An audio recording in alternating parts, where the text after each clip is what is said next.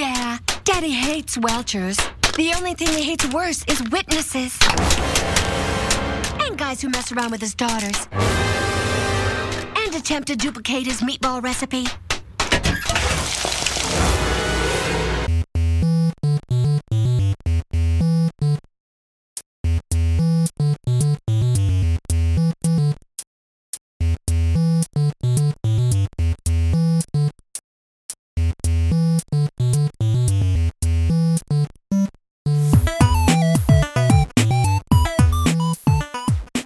Welcome to the world of tomorrow. This is Back to the Futurama, your podcast voyage through the Comedy Central reboot of one of the greatest TV shows Fox ever canceled. I'm Ben. And I'm Mike. And today, we're talking about Season 6, Episode 14, The Silence of the Clamps. Oh, I think I misinterpreted what we were doing. Uh-oh. I deleted my Silence of the Clamps notes and watched Newtopia. Oh no! I deleted my Newtopia notes and watched Silence of the Clamps. It's the podcast of the Magi! Oh no! I guess Mike fudged up this? No, so here's my, I'm just going to cut the joke short. I think I got what I needed to get out. No, you took that joke about as far as you could. Yeah. So here, I'm going to do the behind the joke on that one. MTV's behind the joke. So my preparation for this episode, although is usually pretty in depth, is I watched the episode last week and we did the Ben Fudged Up episode that people seem to really love, which is kind of surprising to me. But that's a lot of people really loved that episode. I mean, if that's what y'all want, we could. If that's what you want. Ben Fudged Up, the weekly podcast. We got to do something after this podcast is over. That's true. We might actually do that. That is the best idea I think we've had so far. But so the rest of the week, from the recording and ending the recording of Ben Fudged Up, I have been hard at work in the lab building that opening joke. So that was a week worth of work for me. I was working in a lab late one night. Ben Fudged Up. Ben Fudged Up. The Futurama mash. Oh. I can't. Wow, the energy on this one's going to be buck wild. It's going to be something else. That was my opening bit for this week, so... Okay, a much shorter opening bit than usual. Are we going to actually go directly into the podcast, or are we just... I could talk about the Monster Mash some more. I mean, that's what I think people like about this podcast. Now, the Monster Mash... Okay. The song... I hear it was a graveyard smash. Yes, the Yelp reviews do say that it was, in fact, a graveyard smash. Now, but my question is, right, so the Monster Mash... It sort of implies that it's some sort of like dance, like or like a party. Sure. Counterpoint. Okay. Sex. Retort. Absolutely. Okay. Great. I think I'm on the same page with you on this theory. Okay. I think every song that has existed is about sex. Most of them. Some are not. Okay. Like I don't think most of Weird Al's songs are about sex. I could be wrong on this. Whoa. Okay. Laura in the chat room, because this is our live episode, says that the Monster Mash was banned from being played on the space station for being too racy.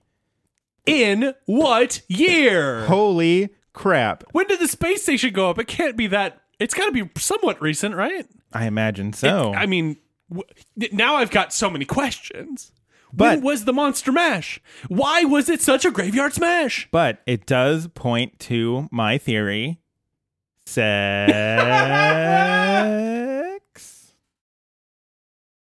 I mean, he's already starting late one night. Like, it's clearly. True. Like, Fact one, he's in a lab late one night. And clearly, you only do one thing in labs late at night. You're not there doing science. Science happens during the day. Exactly. Sex happens at night.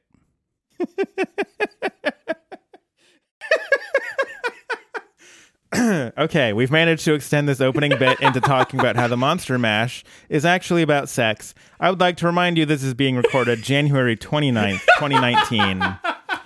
not anywhere close to Halloween. We don't need that Halloween energy to talk about the Monster Mash. It is an evergreen topic to me. I think about it often because it was such a graveyard smash. It's canonically a graveyard smash. Not in the song.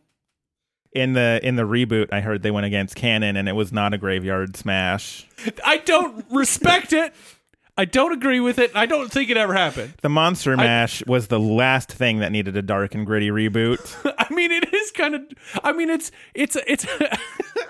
all these monsters dancing and singing. I don't need dark and gritty. Sometimes you just need a goofy Frankenstein's monster dancing around. Oh, Laura says it was banned from the BBC.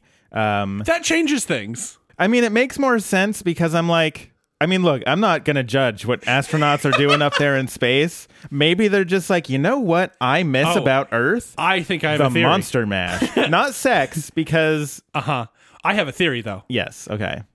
You know how Netflix and chill is one of those like wink wink Netflix and chill, and then you go upstairs and have sex?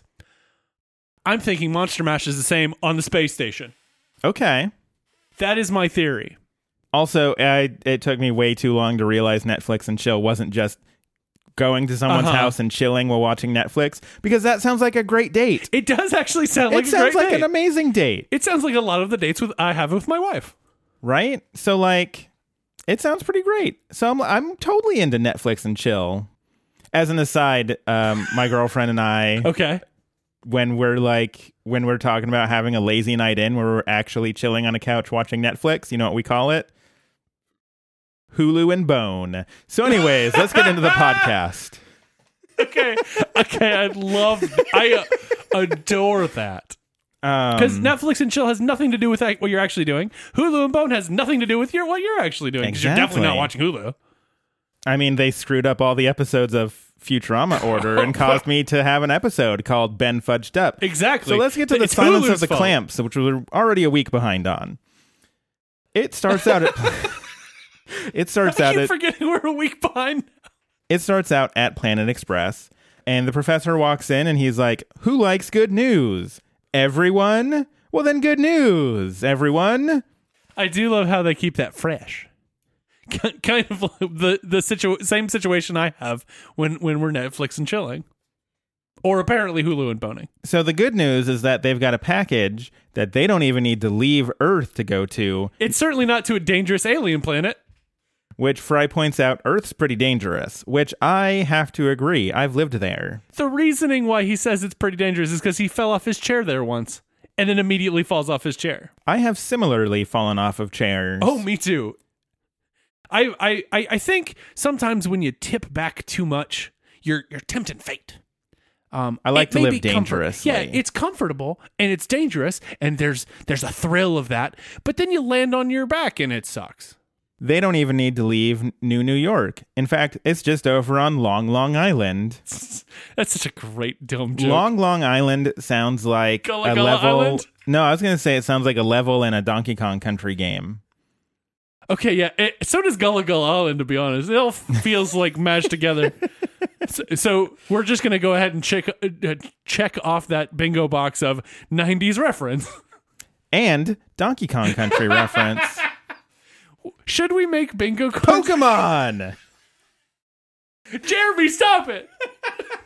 God, this is a weird energy. So yes, they're going to Long Island. The package is going to the Dawnbot. And Bender is very curious about what the Dawnbot may have ordered. He uses his special robot vision, which is him just basically extending his eyes and breaking through the package to see that it's a pair of clamps that get clamped to his eyes.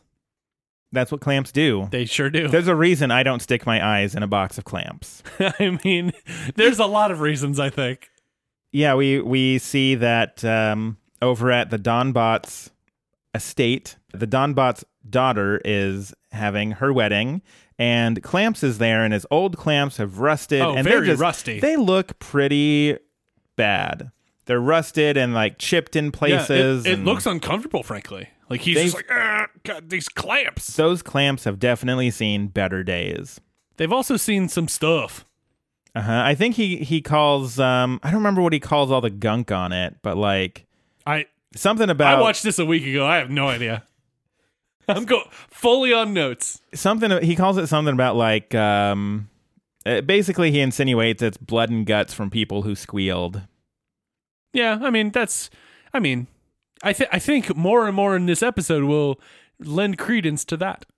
Also, the Donbot's a big deal because the freaking Space Pope is officiating this wedding. He is the lead of the robot mafia. A lot of people owe debts to the Donbot. Including the Space Pope? Including me, let alone the Space Pope. Whoa, okay, yeah. Back up. What do you owe the Donbot for? So, you know, when you buy a house, sometimes you got to take out a loan. Okay. I wasn't really looking at, you know, who was giving me the loan because I was like, this is such a great rate. I can't say no to this. But it was an adjustable rate. I didn't think of that. You want to get a fixed low rate, not an adjustable rate, because they just clamp that up. And they have. And I'm scared, frankly. But thanks to our listeners, I'm going to get through this. They just have to lend me some more money so I can pay them back. Okay. So the Donbot, I'm confused. The Donbot gave you that loan? Yes. Or okay. Through some subsidiaries, but through one of his legitimate businesses. Yes. I have definitely gone through the phone tree and accidentally gotten to the Donbot, which was, I'm going to say, terrifying. Okay. I just owe the Donbot because we went out for drinks and he was like, yo, I'll get this round. And I still haven't paid him back for that. Yeah, I feel like that's doable, though. And mine is less so. That interest, though, that really ratchets up. Yeah, it sure does. I owe him a distillery now. Oh, that's fair. That's true. For some reason, he hasn't ratcheted up mine that much. I just owe him enough for 2 houses. The crew shows up and they are delivering a package for one Francis X. Clampasto. Francis. I don't know what we're doing. I don't know. Joey Masped makes fun of Francis for the name Francis, which seems like a weird making fun of for. Francis is a normal name. There are 2 of them in my family. Francis is a great name, I think, personally. I always think of Francis from Malcolm in the Middle. Yes. Mm-hmm. It took me a moment because I had to go through go through the kids. Mm-hmm. He's the first one. He's the top one. Well, no, he's not the top one. There's a brother out there in the world. No, that's Francis. That's Francis. Francis. I thought Francis is the oldest one that was living in the house. No, Francis is the top one who at the beginning of the series is in military school, and later on goes and works at an oil refinery or something in Alaska, and then later a dude ranch somewhere. Yes, sure. That's Francis. He's always shown calling the family. Yes. Yeah. That's Francis. And then the second oldest one is Reese. Okay, yeah, you're right. Then Malcolm, Reese, and Malcolm, then Dewey. Yeah. Mm-hmm. I think I mix up Reese and Francis because it's been probably a decade. When was that show? Late 90s? It was late 90s. I just remember watching the first episode and then immediately afterwards running to the computer and logging into a They Might Be Giants chat room to be like, oh yeah, OMG, they did music, they had used music for it, and everybody being like, yeah, guy, they're doing the music for that show. I do love how the internet used to be, where you would show up with excitement and people would be like, sorry, did I say how the internet used to be? I mean, currently is. And it's like, yeah, duh. Come on, dude, get with it.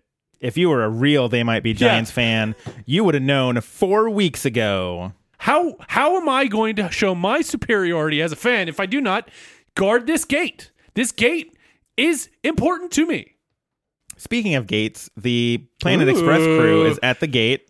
I saw that segue, and it's good. They hand over the package. Meanwhile, Bender is looking through that gate, and he's like, oh man, this party is super awesome. The robot devil's there, Calculon is there, an open bar is there. He's got to get in. He's got to. I think this is one of those situations that if you let it go, it just will never happen again. Just like when I ran after Travis McElroy to give him the Any Album You Like business card. It's true. And I'm going to continue referencing it because I'm still kind of amazed that I did it. It was pretty amazing. But yes, you only get one. Alexander Hamilton famously said, famous quote, "Do not throw away your shot." Mm-hmm. And this is Bender's shot. He wrote a whole song about it. A whole song. And Bender Alexander Hamilton was multi-talented. He knew a lot about finances. He wrote songs and stuff. Bender really takes that Alexander Hamilton message to heart, and really the spirit of it too. And so he sneaks in, even though Leela tells him he shouldn't. Bender reminds her he is a master of disguise. And his disguise is literally just a tracksuit with his antenna slicked back. And him going around like saying vaguely Italianish sort of names. Ish. To be fair, is kind of convincing given what's going on around him. It's not the worst disguise, no. I've seen worse. I've seen the movie Master of Disguise with Dana Carvey. That was a bad Master of Disguise. I've never seen it. I'm fine continuing to not see it. Correct. You win. I remember dragging my dad to that movie, and he's like, "No, this is bad." And he stopped going to movies with me. I mean, fair. I did also make him see Kung Pao Enter the Fist, which he did not like. Oh, but I love Kung Pao Enter the Fist. Don't get me wrong. That is a fantastic movie. Probably doesn't hold up, but very good. When I saw it, we showed up to the theater late, and so we missed the whole part about how it was him splicing himself into a movie. Okay. And so we didn't know. They did a good enough job that we're just like, oh yeah, like they make it look old, like an old Kung Fu movie, and sometimes they do it better than others. And really it's just half of that movie is him being spliced into it. And everybody else being like overdubbed. Oh man, that's tremendous. The number of years of my life I have spent going exactly, right? Like that is the like almost iconic thing out of that movie. Chosen one. So in hindsight, I made my dad go to a lot of movies. I also made my mom go to Me, Myself, and Irene. I didn't have great choices. Clearly you did not. So Bender goes to the wedding, and he is immediately attracted to the bride of all people. Yes. I wrote in my notes that he gets sprung because his antenna literally springs up, and it's that song about big butts reference. He walked into the place and he felt sprung. And so he tries to flirt with the bride. He calls it a tacky soiree. And she's like, "This is my wedding. Like, I'm the bride." And he's like, "Oh, okay." And then he moves on to the next available fembot in basically a line. Like you can see her backside on the right side of the frame even. And he just kind of slides over, and he's like, "Hey, baby," and she's like, "Bender, it's Fanny, the Donbot's like, wife." Who? We had an affair. I believe Bender says that is kind of something I would do. Also something Alexander Hamilton would do. That's true. See, that Alexander Hamilton spirit running through Bender. What I've always said. And so... very similar characters, I say. And by characters, I mean real things. People? Bender's like, I got to be more careful. Because he's literally having this conversation in front of the Donbot. So he's like, I got to be more careful and make sure I don't hit on somebody that I've already had sex with. And then at that point, a robot walks in with ringing bells. Her name is Bella. And her the lower section of her body is literally shaped like a bell. It's a giant It's literally a giant bell, It rings everywhere she goes. And so he immediately flirts with her. Bender says he wants to ring that. I kind of liked that wordplay. No, I'm into that. And ring it he does, because they go off into a stable where you hear that ringing quite audibly. A lot of bell sounds. Also, it seems to be a seahorse stable. I didn't catch that. Yeah, because there are a bunch of seahorses in like these water tanks The Well, of sign course. the sign for the oats calls it sea oats. And there's a sign that's something like "Do not return seahorses dry" or something like that. I mean, that's good. Those are all good things. All good advice. If you've got a seahorse stable, then yes. Mm-hmm. So, anyways, they're doing Which we all do, don't we? They're doing the nasty, very audibly because of that whole ringing thing Bella's got going on. Bella's like, this is just going too slow. Let's get married. I don't remember what Bender says to that. Bender says, quiet, I'm making out with a floozy. Oh, yes. A very Bender thing to say. A very Bender thing to say.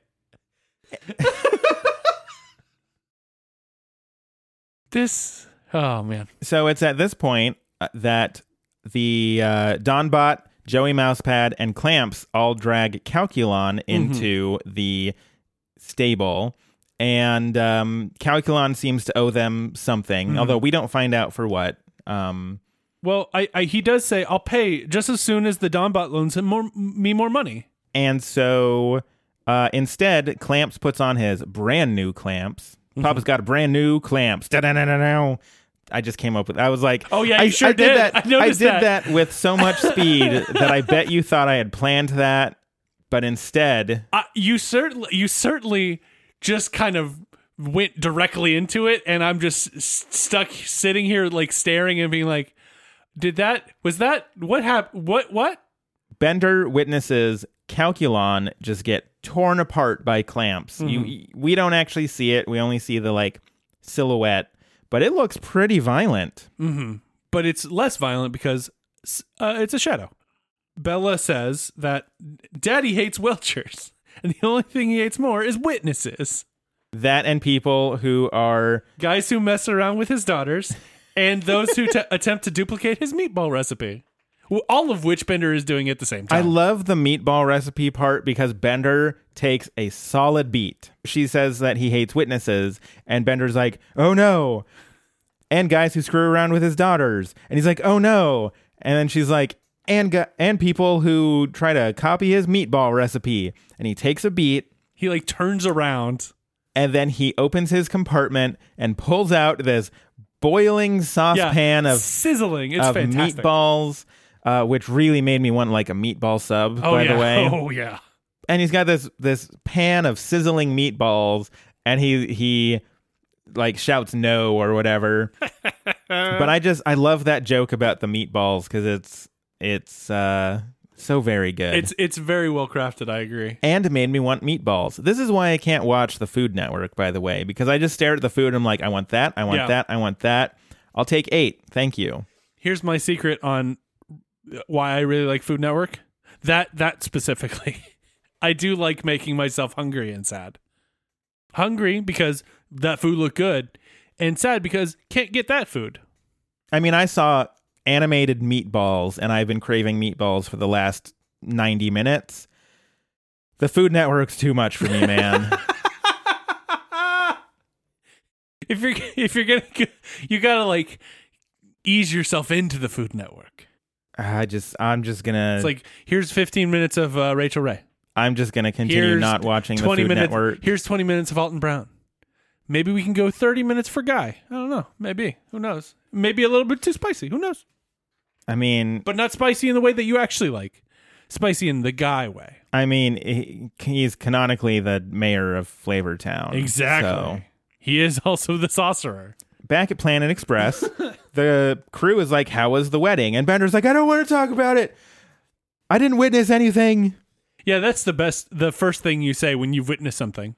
And so then they see on the news that Calculon was mysteriously clamped by an unknown suspect. I do love the fact that they know what happened, but not who did it. The ongoing denial of clamping in the Futurama universe is intriguing to me. It is. Because there is one character in the known universe who clamps things. I mean, that's true, but there could be other clamp bots. I suppose. Do you think clamp bots are particularly common? What are their jobs other than clamping things? How often do you need things clamped? You know what? I only have one thing to say in response. Clamp, clamp, kabamp. I honestly don't know how often. I don't think I need to clamp things very often. Although sometimes a nice vice grip keeps things in place when you're doing some sawings. But then you have to have a clamp bot and a saw bot. That's a lot of bots. If you need a bot to clamp things for you, please tweet at Back to Futurama. We want to hear about your clamping needs. That one felt well. That one feels weird, but that also felt like, you know how sometimes NPR will put out like a call for like, are you affected by this topical event? Contact us and we'll put your story on air. Ooh, that's a great idea. Okay, no, it isn't. What is happening? Send us, email us at Back to Futurama. No, email us. Email us. Shut up. Email us. Yeah, that's how email works, right? At Back to Futurama. Just Back to Futurama. It'll get to us. Don't worry about it. Email us, Back to the Futurama podcast at gmail.com. Quick soundbite of the things you need clamped in your life, and we will put you on an episode. Ben, we have listeners that will do this. Which is why I'm saying to do it. You act like I don't want this to happen when I very much want this to happen, Mike. So yeah, send us that. Oh, man. I'll put it on air because I'm a weirdo. And I want to know what things you need clamped. Just be thinking on that. And whenever it really... I mean, considering we're opening our airwaves to you, if you want to plug anything, might as well do it too. Who knows? It might make it. Only plug it if you need it clamped. Oh, I see. Don't tell us to listen to your podcast unless someone needs to clamp your podcast. That is a theoretical idea I can't even fathom. I feel like I need my brain clamped to fathom that concept. Like, subscribe, and clamp to Back to the Futurama. I do love the idea that we're using it so clearly as a verb for concepts. Anyways, so Bender sees this and he kind of freaks out. And so he tells everyone that he actually saw what happened. He knows who did it. It was the robot mafia, but he's never going to tell anybody ever because he's scared. He does mention that he reveals that he saw it while having hot sex with the Donbot's daughter. Of course, you don't leave out that detail. Leela's like, you should go to the police to tell them a tastefully edited version of what you just said. Oh, heartily disagree. Leave in all the nasty details. You know how detectives are. They need to know. Oh, they need to know it all. And so Bender's like, no, I'm not going to do it. I feel like I'm using my voice for evil right now. He's like, I'm scared and great and sad. And so he's not going to do it because he's those three things. And then the FBI detective is like, the Bureau offers a $50 reward for anyone with info. And then smash cut to the FBI offices. He reveals that what he knows and that he ate some magnificent meatballs. So those meatballs, they worked out.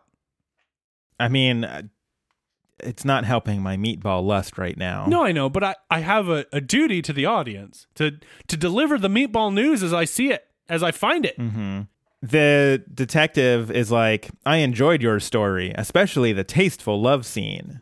So I wonder if he really did edit it or if he didn't. It depends on the detective's entire definition of tasteful. Exactly. Because what his definition of tasteful might not be Leela's definition of tasteful. It's true. That detective might be into some nasty stuff. Some people might think this episode is not tasteful. They would probably be right. Then I hope they like some nasty stuff. We've already talked about how the Monster Mash is sex, so don't give me that look. I was laughing. The problem is that Bender will have to testify in open court because Bender's Bender's statement alone is not enough to convict. So this terrifies Bender, and he asks for an additional $50, which is denied. And he shouts, no. He seems more upset about the lack of the second $50. So they go to court, and there's some pun on Battery Park Court that I didn't pause catch. To look at. Everything's all electrified, though, but it's robot court. Sure. Dun, dun, dun, dun, dun, dun, dun, dun. The cases in robot court are 100% real. but about robots. But only about robots. In court, I feel like this episode has it like almost a record for the amount of times we're laughing at our own jokes. Mm-hmm. Do people come to the podcast for this? I'm assuming so. They really liked Ben Fudged Up. So. They did. Ooh, okay, fair enough. So back to it. In court, Judge 723 starts his opening remark, "I will not tolerate any form of intimidation." And then he's immediately shot in the forehead. Mm-hmm. And then Judge 724 comes out and he's like, "I am prepared to tolerate any sort of corruption whatsoever in this court." There you go. The prosecution, the Hyper Chicken lawyer, which fantastic. Love him so much. He's great. Big fan. Immediately wants a mistrial on the grounds of jury tampering, and then we cut over to Joey Masspad literally changing the jury. Like digging in the circuitry on all their head. Yeah. Mm-hmm. It seems pretty cut and dry. Yep. And so they bring Bender out to the stand. I do want to point out, though, that the judge defers to the Donbot, who rejects the notion of a mistrial. Yes. So we're playing with a little bit of a stacked deck. Little bit. So Bender comes out. Those dice are loaded, and if you catch my drift. They lower this like giant pane of glass that is acting as a lens, so his face gets all distorted. And it doesn't, though. It gets kind of distorted. It mostly enlarges. He's like, okay, my identity is protected, but the Bella is immediately like, "Bender, I've been looking all over for you. It's you." And she's like, "Which cake do you like?" I liked the one on the right because it had little Bender and Bella wedding cake toppers that were very adorable, and I would have gone with that one. I imagine, but here's the thing. Mm-hmm. Those cake toppers can go on any cake. This is the thing. But it's about the details, no, Mike. It's the person who made that cake is all about the details, and that's what I want in my robot wedding. All I'm saying is, fair, I do look forward to your robot wedding, but in my human wedding, which unfortunately was not robot, as we've determined. That you know of. Oh, don't do that to me. I will. It's... Oh, God. This is I'm holding a gun at both my wife and a robot wife, but I don't know which is which. And I have to shoot one of them. I don't know who. I don't even know where I was. So when you're actually buying a cake for a wedding, the topper can go on any cake. And most of the question is, does this taste good? Does this have the taste I want? At least that is my experience of buying a cake for a wedding. And then I didn't eat much of that cake. I mean, yes, taste is obviously important, but what I'm saying is that you put that topper on the cake, and that baker is more like they are more prepared. Also, the baker baked there are two different bakers who baked entire wedding cakes. I'm going to say it doesn't matter at that point. Use one of them. Eat that other one. Go to town on it. I do think that when I was planning with my wife, obviously, our wedding, my favorite parts were where I got to eat cake or otherwise. They'd bring out little things of cake with the different flavors, and it's like, ooh, this is a nice lemon. Ooh, that's a good raspberry. And then for the catering, they just give you little portions of a meal. It's great. I think it's fantastic. Favorite type of cake? Go. I mean, I do like a lemon cake. I generally am a pie person, I will say that. I do like lemon very much. It's very good. I think I might have to go with lemon cake. Okay. I make Sarah a lemon cake for her birthday every year, which is cool. My favorite cake, I know, is a contentious pick. Actually, hold on. I have a late-breaking contender. The rum cake that I made this year. That was very good. I ate a lot of it. Too much of it, probably. My contentious pick is carrot cake. I know it's not popular. It's good. But it's very good. It is quite good. I agree. I have had it without nuts, and it is a little weird. My big thing is a lot of people put raisins in it, and I'm like, why would you put raisins? Like, doesn't kill it. Sure. But I'm like, this is not really the place for it. I think a lot. Okay, so there's a major anti-raisin brigade, I'll call them. The ARB. The ARB. Okay. They are pretty anti-raisins. Yes. It's in the name. I disagree. Some people really dislike oatmeal raisin cookies, which I understand. No, I love oatmeal raisin cookies. I'm talking about the ARB. No, I get it. I think most of the anger there is less about the cookie themselves. It's more about the situation. Oh no, you gotta the cookies. You have to segregate them from the chocolate label chip. Very, very diligently. Agreed. I absolutely agree. Because as someone who actually prefers the oatmeal raisin, and now I'm allergic to chocolate anyways, so it's but like. But not, I mean, there's no chocolate in that oatmeal raisin. Being on the other side, I want that labeled. I don't want to be like, oh yeah, oatmeal raisin cookie, and then be like, oh, it's chocolate chip. Right. Just like the chocolate chip people don't want to be like, oh, it's raisins. Right. It's got a label. Yeah. Neither of you get what you want. You switch and boom. Where were we? Oh yeah, the weird lens. How did we get on cakes from? Oh yeah, because of the cakes. Because she asks about. How did we get on cakes? Oh yes, the cakes that we were talking. So Bender. Is also we could get a quick side note where Bender is also on trial for something that he calls burgle arsony. That is a trademark of Rodriguez Crime Concepts Incorporated. I love the concept of burgle arsony. It's very good. It's a fun thing to say. And so, but yeah, so there's this big lens that only vaguely distorts his face. Yeah. And then they flip it around so his face looks kind of just like a tiny little gray sliver. Yeah. It's a lot more effective. It is much more effective. However, they've already shown the other one. Not to mention that at the end of the trial, when that lifts up, they're like, they don't lower him back down. Yeah. He even holds up a picture of Fry, like a drawing of Fry, not even like a photo, but like a drawing to be like, oh no, it was Fry the whole time. Yeah. That all to say that the Donbot originally is giving a guilty plea by the jury, led by Hedonism Bot, of course. Mm-hmm. However, Calculon comes in a shocking, almost soap opera-esque timing to say it wasn't the Donbot, it was me who did that stuff. Because he's a clumsy, dumb actor who, I don't remember the whole thing. It's a very Joey Mousepad sort of thing. And he definitely sounds like he's lapsing into Joey's accent. So Calculon's a pretty good actor. Also, I'm just going to throw this out here. I'm supposed to be judged by a jury of my peers. Hedonism Bot, way up above me. He's not my peer. I can never ascend to that level. Yeah. Oh my. So back at Planet Express, Bender is being put into witness protection, and he's like, I have to live forever and hiding somewhere. And the FBI guy's like, no, just until the robot mafia finds you and kills you. They're good at that. I do love at the end of the court scene, the Donbot's like, Bella, if you want to marry him, you should get a black dress for the wedding. And Bella's like, that would look pretty hot.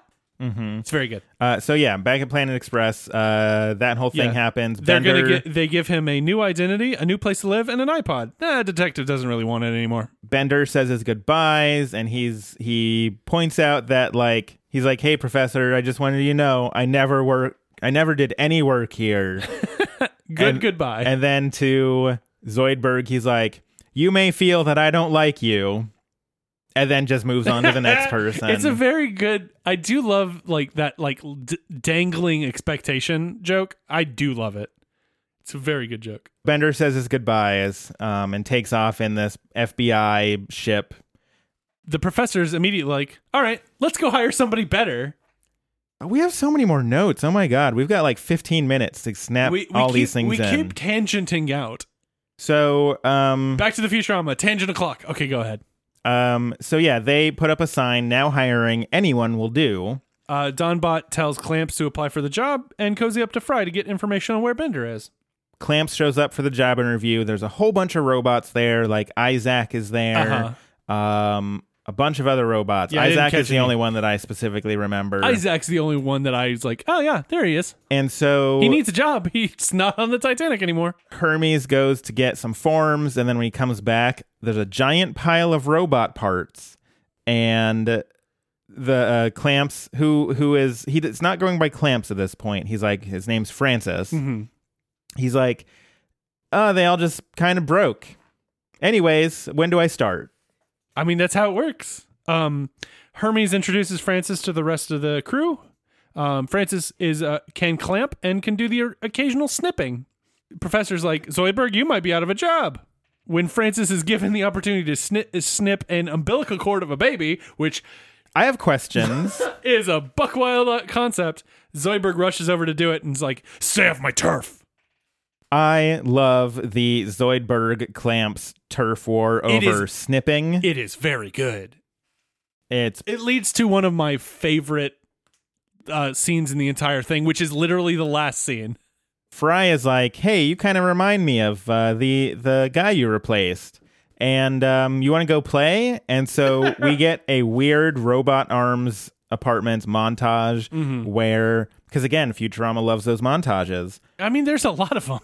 They tell a lot of information in very short. True. Or make a lot of jokes. And you've only got in 24 minutes. We should really just montage this podcast. Oh, I'm sure you've pulled some editing magic at this point. It's just going to be... we say a thing and then it cuts to audio with no description of what's happening because there's never description or dialogue. And then there's grades. And then it's like, thanks for listening and we will see you next time. So we get a montage. They play Jenga and Clamps knocks over all of the things on purpose. And He's Fry's not like, having any of it. Throws his arms up like he won. There's he's making a clay bender and then clamps the face and Fry's like, yay.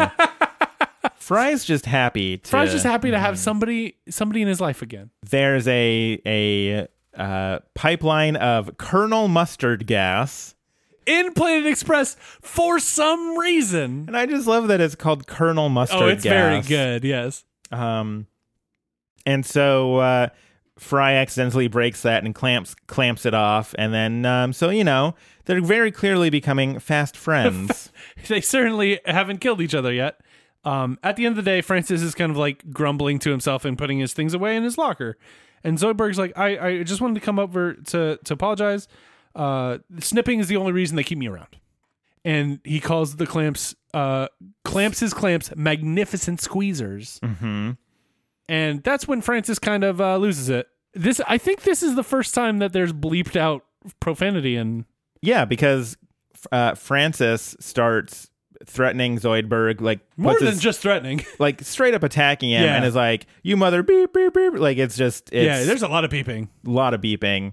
He's holding Zoidberg at the throat against the lockers. Mm-hmm. It's very, very aggressive for Futurama.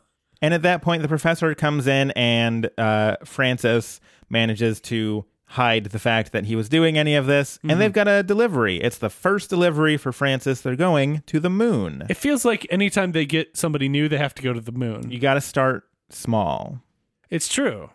This time going to the moon, they go to Aldrin's Gulch and the town jail there, where they are delivering 200 feet of rope to Sheriff Furley, where he's going to start cutting nooses out of it. Mm-hmm. I mean, he's got to hang a 8-headed alien, I think. It's a lot of heads. It is also a very dark joke. It is, but it's a good setup for the fact that Leela has Francis cut all of the rope with his little clamps. Leela's like, hey, Francis, you did a nice job. I like the fact you didn't get drunk or steal anyone's organs, like our old robot. And they also happen to see drive by in a wagon a robot who appears to be Bender in disguise as a country hick. The wagon is being pulled by the Crushinator. Of course it is. So when Fry rushes over to say hi, the robot rushes out of town very quickly. After a little bit, the crew is like, we should go check on him because, it turns out they put him on the moon. And so they go and he knocks on the door and the farmer from the second episode is there. And he's like, I don't know no Bender, but, you can talk to my son-in-law, Billy. And he comes out and he says that his name is Billy West. Fry calls that a stupid, phony, made-up name, which is possibly one of my favorite jokes of the episode. It's so meta, and I love it. For those that may not be as... I don't know how to describe this, but if you don't watch Futurama or you're not well acquainted with the voice acting cast, Fry is literally voiced by a man named Billy West. the man himself, Billy West. I apologize. I just wanted the man himself, Billy West. He also does the M&Ms and stuff. One of the red M&M, I believe. I think, yes. And he was the voice of Doug. He was also the voice of the honeycomb bee. Or not the honeycomb bee, the bee. No, the honeycomb bee. Honey Bunches of Oats bee? Which is the cartoon bee for the cereal? He was a cartoon bee for cereal. I think that's a legitimate thing. I'm pretty sure he did that. So, no, that's fine. Honey Nut Cheerios. That's the one. Thank you, Laura. See, if we didn't have Laura here once a month, we would not know what we're doing. Uh-huh. So the other 3 times, we don't really know what we're doing. It's true. So, I mean, did you listen to last week? We don't know what we're doing. We have 7 minutes. It's a good thing we don't do like actual live shows at like podcast conventions because like they have a timer and they have to hit that. Yeah. We are like, cool. We've got 7 minutes. Here's 14 minutes of me talking about Claude's crib. Anyways. Billy says Bender isn't one of the 8 people he ever met. But they kind of invite everybody to dinner because it's late. And so they join. Billy introduces his beautiful wife, the Crushinator. Fry gets mashed chicken. It does not look appetizing. Which is basically chicken that is actively mashed by the Crushinator at the table. But you know it's fresh. It's very fresh. And Leela has a plan where she's like, oops, I bent my fork. Hey, Billy, could you bend this fork back into the right shape? And he's like, bend it. I can't even lift it. I do love that line. It's very good.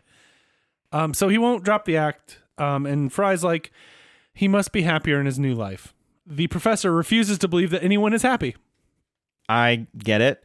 So he takes a look at Bender's hard drive, and it looks like every single trace of Bender has been removed from this. He is no longer Bender. He is just Billy. Has no old memories. And everybody leaves. As Fry is leaving, he's like, do you want to kill all humans? And Billy's like, kill them? I love humans. I love all humans. And that's when we know it's not Bender in there anymore.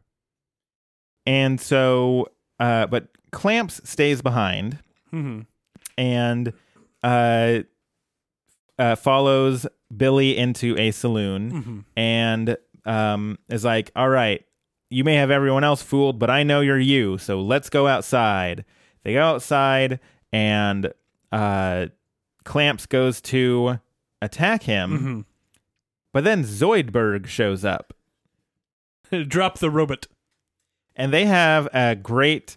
it's very good. A great... Like Wild West standoff. Yeah. Where they also get thrown into water troughs and Clamps gets thrown into a hardware store and gets covered in clamps, and Zoidberg gets thrown into a water trough and covered with lobsters.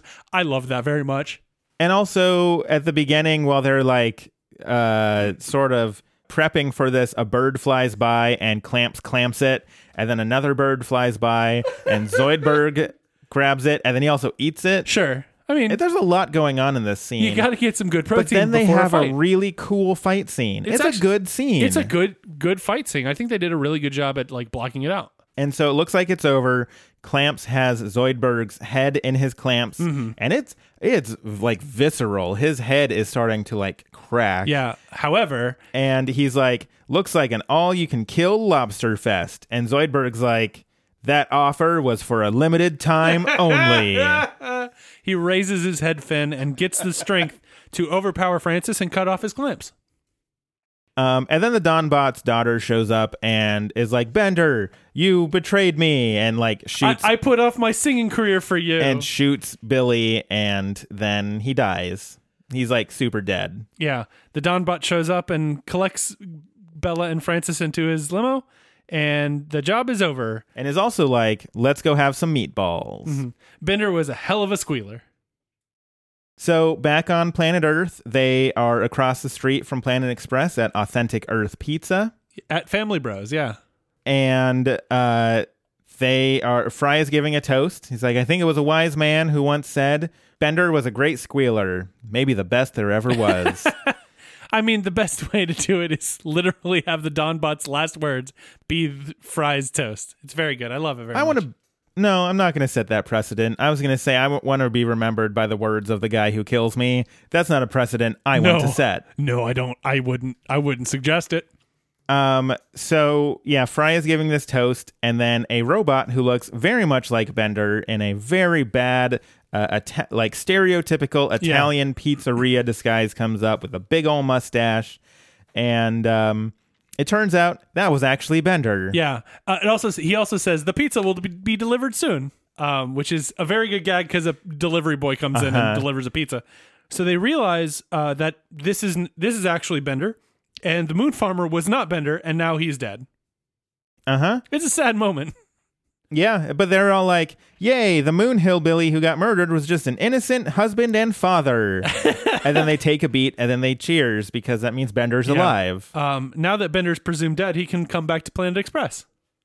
And at that point, the pizza gets delivered, and then Bender's like, allow me to cut it. And he pulls out a pizza cutter. Zoidberg threatens to gut him like a fish if he does, and then goes and cuts it with his own claw and makes eye contact with everyone at the table. And he's like, I believe before he makes that very awkward and intimidating eye contact, he's also like, I'm John bleeping Zoidberg. Yes. Like, don't mess with Zoidberg and his cutting ability. He has one task, and he will fight to defend it. And that means that it is time for grades. So I kind of like this episode. It's got some funny bits. There's some. I think that once it gets to the past the court thing, when you kind of get into that kind of, is this Bender, is this not Bender, there's a lot more jokes that land there for me. Okay. Like in the wedding and in the stables, it's fine, and in the court it's not bad, but then once you get into the kind of ridiculous Francis Zoidberg in the new kind of weird environment, I really like that a lot.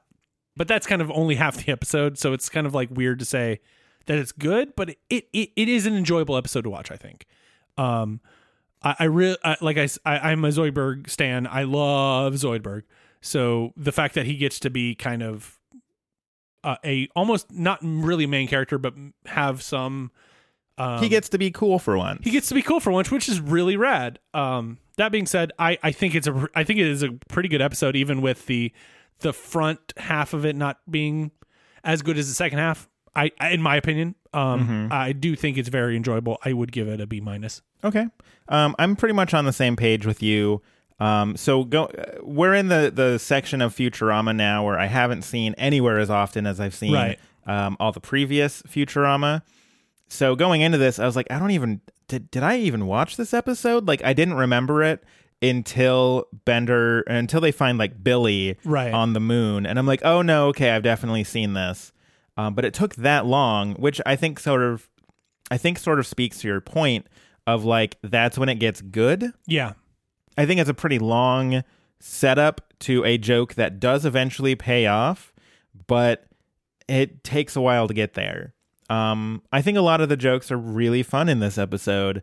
Everything from the super meta, like, nope, my name's Billy West. And Fry laughing at it, and all the way down to, just weird, stupid jokes about like clamps falling into a hardware store and getting covered with clamps. I do love that visual gag very much. There's all sorts of different levels of humor, and I think it really does pay off. Sure. I just want to get to it a little faster, and the whole like, oh well, none of this really even mattered because it was actually some random guy who got killed.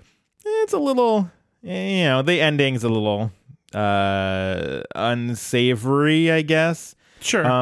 Yeah, I could believe. Yeah, I see your point there. Yeah, but I'm gonna agree. I'm gonna say B-. It's overall a pretty enjoyable episode. I will say there are definitely, in some of the best episodes, there are still unsavory things that happen. Oh, sure.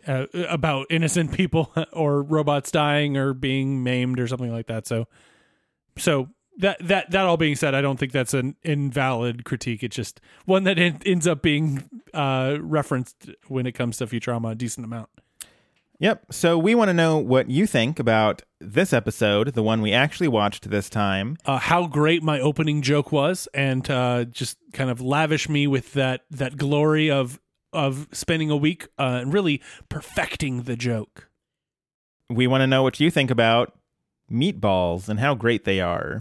I don't know what it is about this podcast, but we get fixated on food sometimes. It's because we record right before we go eat. And but we did not eat Taco foodman. Bell the day we talked about Taco Bell. Oh, but I was thinking about Taco Bell. I've been thinking about Taco Bell for a week, my dude. You were thinking outside the bun. We want to know what things you need clamped in your life. Remember to send us that audio clip that I'm going to play for some reason.